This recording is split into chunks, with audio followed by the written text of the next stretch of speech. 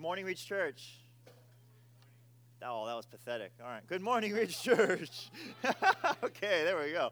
All right, so if kids want to head to Reach Kids, they can head out now. All right. Cool. All right, so we are continuing in Galatians. We are almost done, actually. We've made it quite a long way. So we've covered a lot of theology. We covered a lot of truths. We've tried to combat time and time again any kind of semblance that we are saved by works, that we are saved by whatever I can muster in my own flesh, whatever I can do to follow the law. That really is totally dead to us now that Jesus Christ has come. It was dead before, and it's even more dead now that we know the perfection of what Jesus has done for us. So we've had a lot of theology talking about how, we live by faith, believing in the promises, which are unconditional, which aren't dependent upon our works, that we live under the grace of Jesus Christ, that he freely gives us the things that he promises, not because we've worked for them, but simply because we believe that he'll give them to us. And we live by the Spirit, who gives us this great desire for Jesus and pulls our heart towards Jesus Christ, that we might ultimately want to love and glorify him more than anything else. Because we know what he's done for us, we know his grace, we know that he's offered us this salvation by faith. All right, but now we're in this last section that has commandments in it, that has real tangible things that Christians are called to do in light of what Christ has done. All right, in this, we say that, okay, we actually are called to things. That the Christian life is not just do anything. No, we're to be shaped by the gospel of Jesus. And we're shaped and drawn into this love and our desire to glorify Jesus. Now, last week we talked about the call to rebuke, the call to restore, the call to bear each other's burdens, to basically enter into the lives of those who are sinning and who are suffering. And this week we're going to look at kind of the other side of that. If we are the one who is struggling, what are we called to? If we are the one who is struggling, the one who is in sin, what commandments does Paul have for that person? For that person. And we're going to see basically three things. We're going to see that we're called to share the good, to sow in the Spirit so that we reap the good, and finally to never stop doing good. So it's about goodness. We're to share the good, sow and reap the good, and never stop pursuing good in the name of Jesus Christ. So let's turn to Galatians 6, and we're going to see this passage. Galatians 6. Go ahead and turn with me there. Oh, we got it. There we go. I didn't know if Jess did that. Well done. She's on top of it. More on top of it than I am. All right. Galatians 6, verses 6 through 10. Read with me. Let the one who is taught the word share all things with the one who teaches. Do not be deceived. God is not mocked. For whatever one sows, that will he also reap. For the one who sows to his own flesh will from the flesh reap corruption. But the one who sows to the Spirit will from the Spirit reap eternal life. And let us not grow weary in doing good, for in due season we will reap if we do not give up. So then, as we have opportunity, let us do good to everyone, especially to those who are of the household of faith. This is the word of the Lord. Let's pray. Father, we thank you that in this life you don't just leave us to wander a path of corruption, but you have given us your Spirit. You have given us a path to walk that ultimately imitates Jesus and puts all faith in Jesus. And Father, I ask that as we struggle to persevere and we struggle to continue on and to keep doing good, that you would encourage us with the grace that is in Jesus, grace that continues to be poured out and lavished upon us. Father, would we have lives that reflect the reality of the gospel, would you help us to walk by your Spirit and not by the flesh? And Father, we ask that even now your Spirit would help us to understand, and not just understand, but believe these things, that we may truly be changed and give glory to Jesus Christ and love him and not be disappointed that we have wasted our lives on what is worthless. We pray this in Jesus Christ's name. Amen. All right, so first, verse 6, let the one who is taught the word share all things with the one who teaches. So this is a call to share all good things. All right, I know what this sounds like. This sounds like that if you're taught by a teacher, then you have to share all your stuff with him. All right, now. Thanks, Tom. I want that, yeah. That's not what this means, all right? And that's where it would be nice if that's what it means. And like I in some sense, all right, there's this concept. So just because it's true doesn't mean that's what every verse is saying.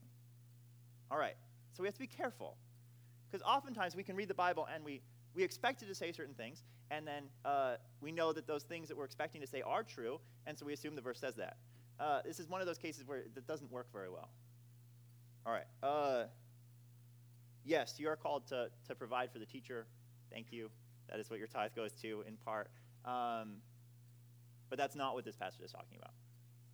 All right. We want to read everything in context and get the sense. So if we were to just take that one application out of this passage, it doesn't fit with the whole flow of the passage. Then this is just kind of piecemeal, thrown out commandments that don't really make any sense.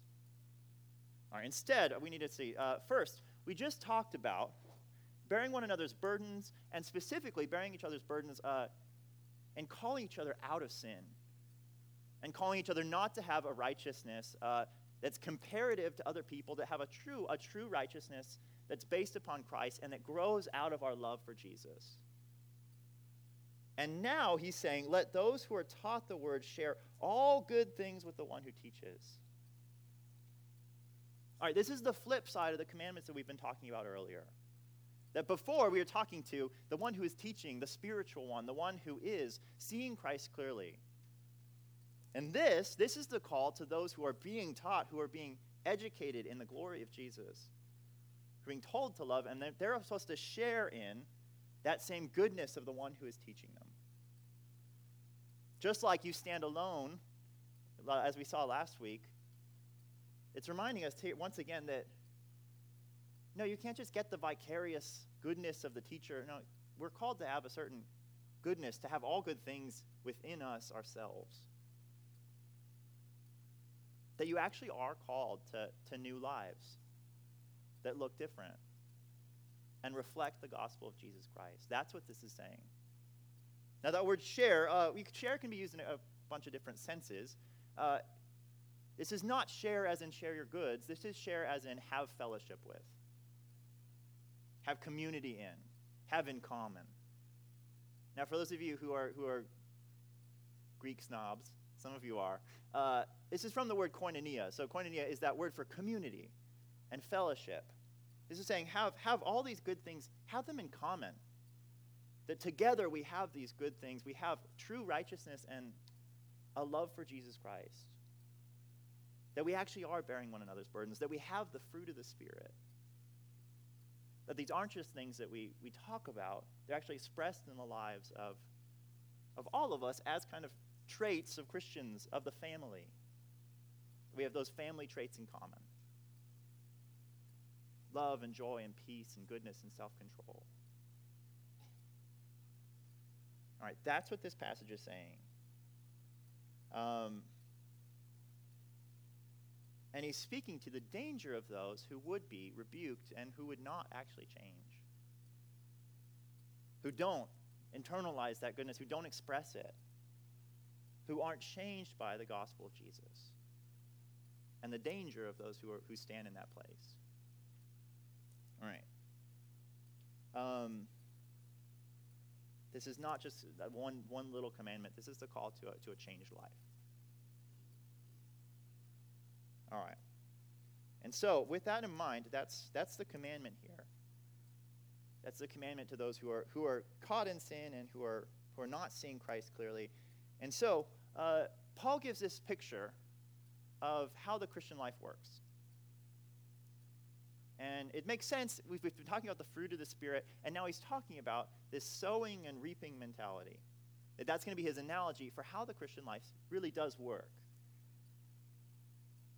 So we're supposed to share in goodness, and now we're supposed to sow. We're supposed to sow by the Spirit, and then we're supposed to reap real fruit and real goodness out of it. All right. Look at verse 7. Do not be deceived. God is not mocked, for whatever one sows, that will he also reap. God is not mocked, for whatever one sows, that he will also reap. All right. This shouldn't be surprising. This is just a basic life principle. All right. If you decide to plant poison ivy all over your backyard, you shouldn't go looking for grapes the next season. All right? You didn't plant grapes. You planted poison ivy, and you should expect a rash, not wine. Yeah. I was the kid who I got poison ivy like every single time I went to grandma's house. Oh, man. This is not related. This is a rabbit trail. I was going to go with it. One time I was hiking, and I fell down, and there's like this whole clearing, and yet I fell on like the one little leaf that was sticking out and like landed face first on it. So we get what we that doesn't help at all. Sorry. All right. You reap what you sow. All right, if you plant one carrot, one little seed, you should expect one carrot. You're not expecting 100. All right, that's just how it works. And that same truth is true in the Christian life as well. That we don't expect, hey, if I sow according to my flesh and works and try to live independently of Jesus, you're not going to see all this fruit of the Spirit. That it's foolishness. That if you plant according to the flesh, you're going to reap the works of the flesh. And that's why I think we expect this kind of weird transformation between the two. That, hey, maybe I can just pursue a life independently of Jesus, and then all of the spiritual fruit is going to happen. That's just not the reality of life. And Paul's using that basic principle to show us essentially if you sow to your own glory, you're not going to get the glory of Jesus. You're not going to fall in love with him. You're not going to show the fruit of the Spirit. Verse 8. Why is this true? For the one who sows to his own flesh will from the flesh reap corruption, but the one who sows to the Spirit will from the Spirit reap eternal life. All right, so once again, we're looking at this dichotomy. That our life is an opportunity to invest, to sow. And we're given the seeds to do so. We're given the resources. And we can sow our lives in the flesh or in the Spirit. Now, I want to remind us all, the difference between the flesh and the Spirit, that does not mean the difference between sin and not sin. All right? We're trying to kill that mentality. They're like, yeah, if you're sinning, then you're in the flesh. Yeah, that's true, but it's so much bigger than that. Now, what is a life that is sowing according to the flesh? Well, let's take some examples. First, let's talk about money. So, you're given resources, you're given money, you can plant that, and you can invest it. And we can plant and invest that according to the flesh. And what the flesh does isn't that the flesh is, hey, what's the most sinful way that I can invest this and just totally obliterate the glory of Jesus? No, what does it say? It just says, you know what, as I think about sowing this money into my life, I think about it fundamentally based upon my knowledge, my strength, my goals for my life, my conceptualization of how I can meet my own desires, how I can live independently of God. And then we go and sow our seed. So what would that look? That could look a million different ways, but it could look like, hey, I'm going to burn through everything that's in my pocket because I'm just running after whatever fleeting pleasure I have. Now we see that and we say, okay, that's obviously living in the flesh. That's sinful. That's terrible. You're just living for your own desires. But it could equally be the person who is like systematically making sure all of their accounts are divided and doing everything in their flesh and in their power to make sure that their future is secure, that their ultimate desires are met, that the legacy that they want to bring glory to their name is secure. Now, it's not that this one is the flesh and this one is wise. No, that both of them are assuming, okay, what can I get out of my life and how can I secure it? And make sure that I actually don't have to live by faith. And I don't have to think about Jesus, that I don't have to sow according to the Spirit. Now, most of us think we're kind of in the middle there, but I don't think we've actually sown according to the Spirit yet. This isn't a balance between the two. No, we're running a whole third other option.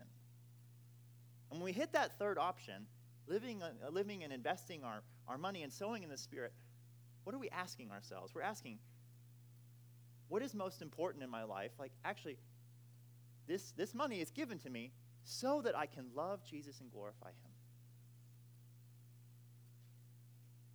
And Jesus has a very different plan for my money than I do. And he might say, you know what, you should spend your fun money budget on helping the poor. Or maybe it looks like, you know what, maybe you should unwisely support a missionary to the point that it hurts you. Things like that. That's what we're talking about. Now, what is motivating? How is that living according to the Spirit? Well, first, it's trusting the things that Jesus says. It's trust him, that he's saying, you know what, it's better to give than to receive. Do we really believe that? Do we believe that truth? Are we going to act in faith and trust that our Savior, who gave and didn't receive, that he's calling us to a life that is actually going to be have greater delight in him if we do that? Are we using our money to delight in Jesus? And hey, giving to the poor is giving to Jesus Christ. And instead of thinking, okay, what's my category of desires and what are Jesus's? I love him. I want to serve him. I want to build his kingdom. I want to make his name great. That I'm going to invest myself in the kingdom and not on this world. All right, that's the difference. That's the difference between living in the Spirit and living in the flesh. And what Paul is saying is that those two different lifestyles, like one is filled with faith and with grace. One is obsessed with Jesus and loves him, and it's going to have a very different fruit. You're sowing very differently, and you're going to reap very differently too. All right, let's take it into some other realms. I want this to be practical. So, relationships. We all have a wonderful plan for our relationships. We have a plan for finding happiness and joy in relationships. And I think we generally have a good idea of what it would look like for us to manage those things according to our flesh. All right, who are we going to seek out to love and spend time with and pour into? Probably people like ourselves. People who we're going to inherently enjoy. People that aren't going to rebuke us very much. They're not going to challenge us. They're going to kind of live life and make it a little more fun. And probably not people who are different than us that are going to bring suffering and misery into our lives. All right. That's a plan for how to be happy according to the flesh in relationships. Now, is that a horrible, sinful plan? No. And honestly, if you probably did that, you'd probably reap a temporary harvest of some temporal happiness. But What does living in the flesh look like? It says, okay, my relationships are not for me, they're for Jesus Christ. And he says that, well, he doesn't just say it, he does it. He loves those who have nothing to offer him, us. He loves sinners who ultimately end up hanging him on the cross. He loves those who hate him. He loves those who drag him down to humanity and made him live in this life. And if we're seeking to love Jesus, to walk according to the Spirit would say, all right, love those who are very different than you. Love your enemies. Love those who would hate you, who would challenge you. Give yourself to people who are very different than you. Change your life to meet them where they are. In that, you are putting your desire for Jesus and your love for Jesus first. All right. The last one. All right. Time. What does it look like to give your time to the flesh or to the Spirit? All right, this is one of the things that we can sow our lives and we can invest in. We only get so much of it.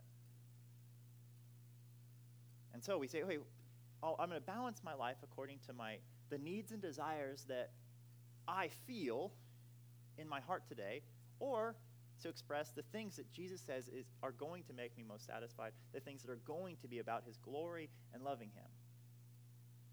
All right, that's the difference between, do I read my Bible today or not? John Piper was saying like, the question is eat or read your Bible, and he's like, read your Bible. Very simple and devastating, but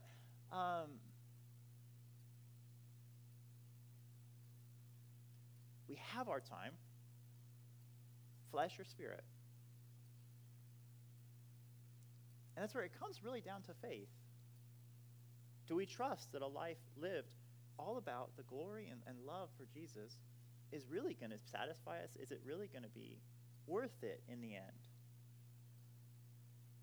And we're managing those desires in our heart. And oftentimes we're forgetting about this one who died for us and who gave his life for us, who is this one that we sang deserves glory upon glory. And it was more devastatingly beautiful than anything else in all of creation, anything that we could love, anything that we could give our lives to.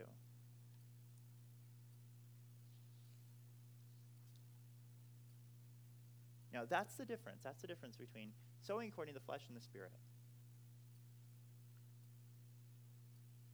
And we see that the things that are spiritual, when we invest in the spiritual things, we invest in the things that are eternal, the things that put the glory of Jesus Christ first, that what do we reap out of those things? We actually reap everlasting peace and unshakable joy and a sense of purpose and of meaning in our lives that can't be taken away from us.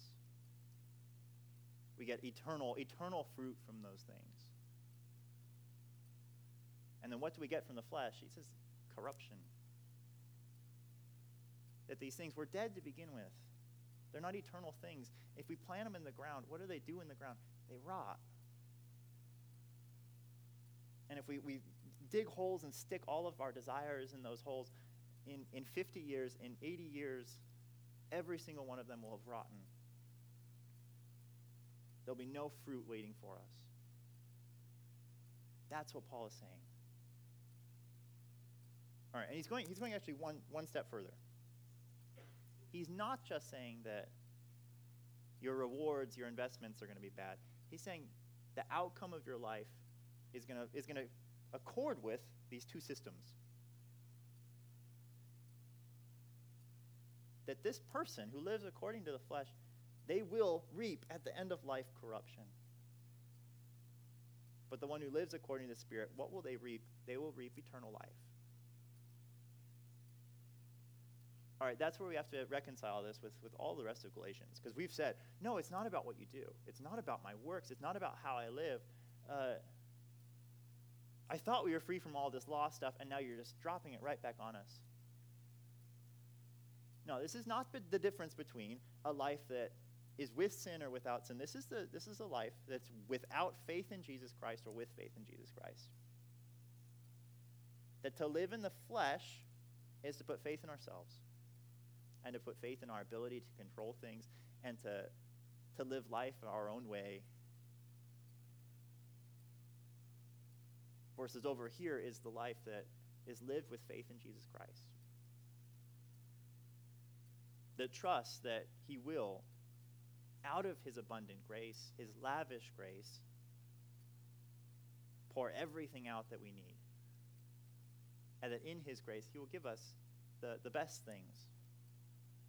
And he'll actually call us to the best things. That in abandoning this life of the flesh, we trust that we are getting something far better.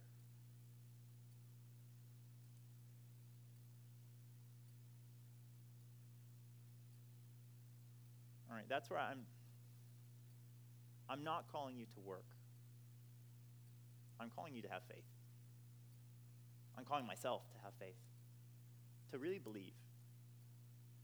And to really believe that Jesus Christ is better than anything else. That this one who died for us and gave his life for us, who promises to glorify us and present us without spot or blemish before the Father, and who pours delight upon us for all eternity, that one is going to be worth pursuing first and exclusively.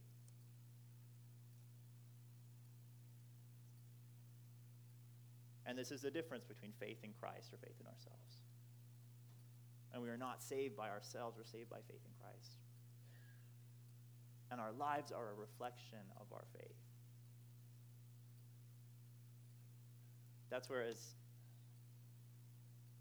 we can say a lot of things with our lips. We can say a lot of things with our mouths. But in the end, does our life say that we have faith? Or are we deceiving ourselves? Are we magically thinking that, I can live all of my life according to the flesh and get eternal life out of it? All right, that's the heavy reality of this passage. Now, what do we do with that? How do we get out of that? How do we bring life back into this concept? All right. Paul tells us in verses 9 and 10. And he says, never stop doing good. Never stop doing good. Verse 9, let us not grow weary of doing good. Why? For in due season we will reap if we do not give up. For in due season we will reap if we do not give up. All right, the promise of Scripture is that everything you sow according to the flesh you will lose. That you will not be able to take it with you, that you will have nothing in the end. There will be no fruit on that vine. That'll be nothing but poison ivy. That's a guarantee, that's a promise. And yet here in this reality it says that if it's in Jesus Christ, if you've invested it in Jesus Christ, you will reap. You will reap in season. Now, I wish it didn't say that in season part. I wish it said you will reap immediately, because that would be really nice. And then we wouldn't have to live by faith, and we could just see all of these blessings right away. Some of the things some of the times when you trade your flesh for the Spirit, that season will be right now. That season will be tomorrow. That as we replace sin with loving our spouse and our kids well, that those things will probably have a more immediate effect. You'll start to see the changes in your life. But a lot of the things in due season, that means when Jesus Christ returns. That means when the heavens open up and Jesus comes down, when we stand before the throne room. We are putting our faith in Jesus' ability to pour out his grace on that day.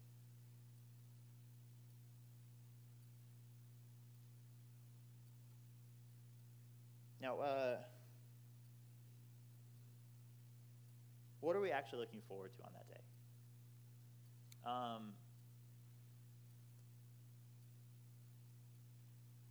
All right, so rewards in heaven. Rewards in heaven. There's an analogy that Jesus uses that's helpful. He talks about that there's a cup. And whatever measurement you use to love the world and to glorify Jesus Christ, that same cup will be poured out upon you. That's your reward in heaven. Now, everyone's cup is going to be full in heaven, but some people's cups are going to be a lot bigger because they poured out love and glory upon Jesus in this life. And the reality is that when we stand before Jesus Christ and receive reward, we're not going to wish we'd done less. We're going to wish we'd done more. And we're going to see all of those things going to be translated into glory. And our cup is going to be full of all of this joy that we have invested in Jesus Christ. It will possess more joy because we actually got rid of it here. We invested in the kingdom. All right, another reward.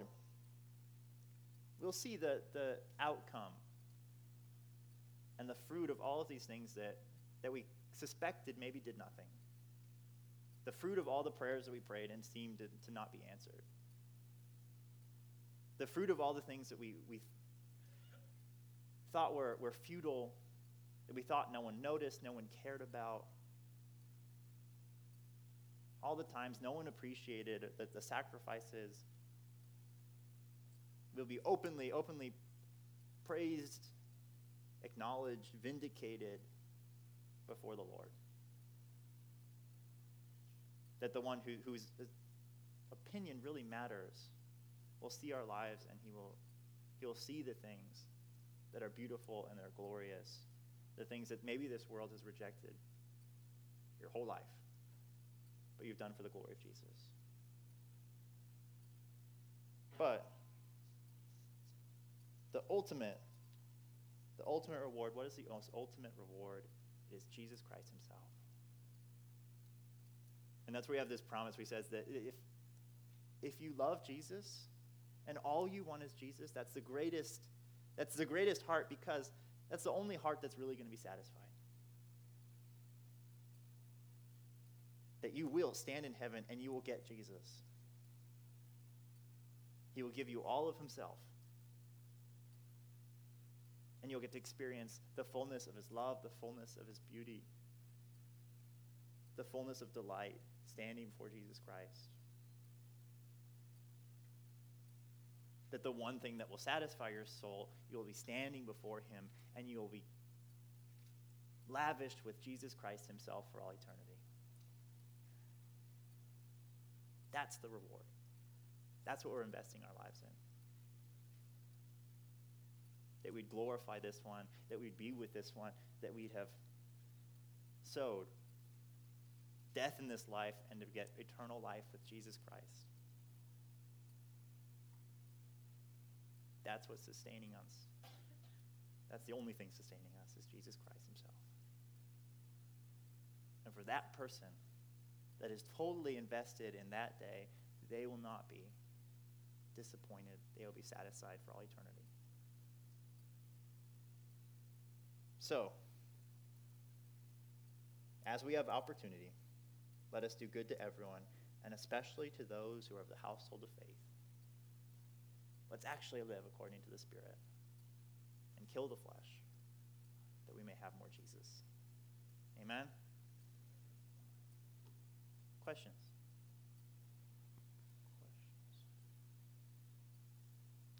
Dan, can we close that? Sorry. You should come in, but yeah, Evan.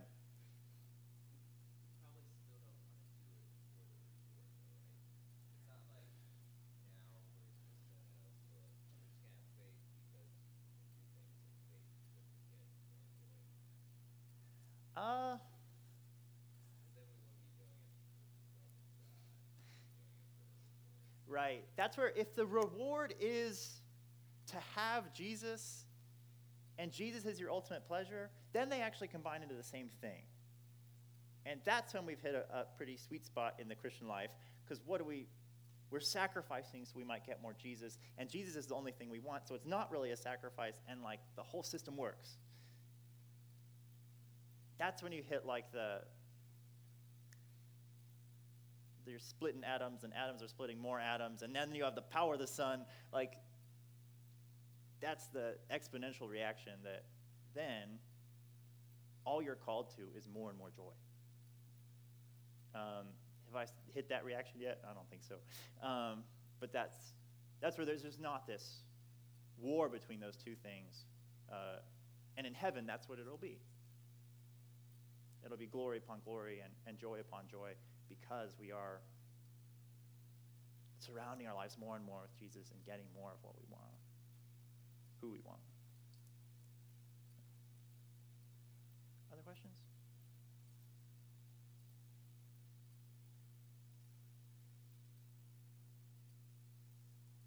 All right. You guys always have more questions. I'm all right, let's pray. Let's pray.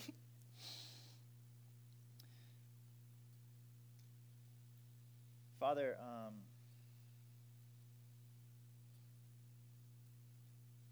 as we think about the gravity of what you've called us to,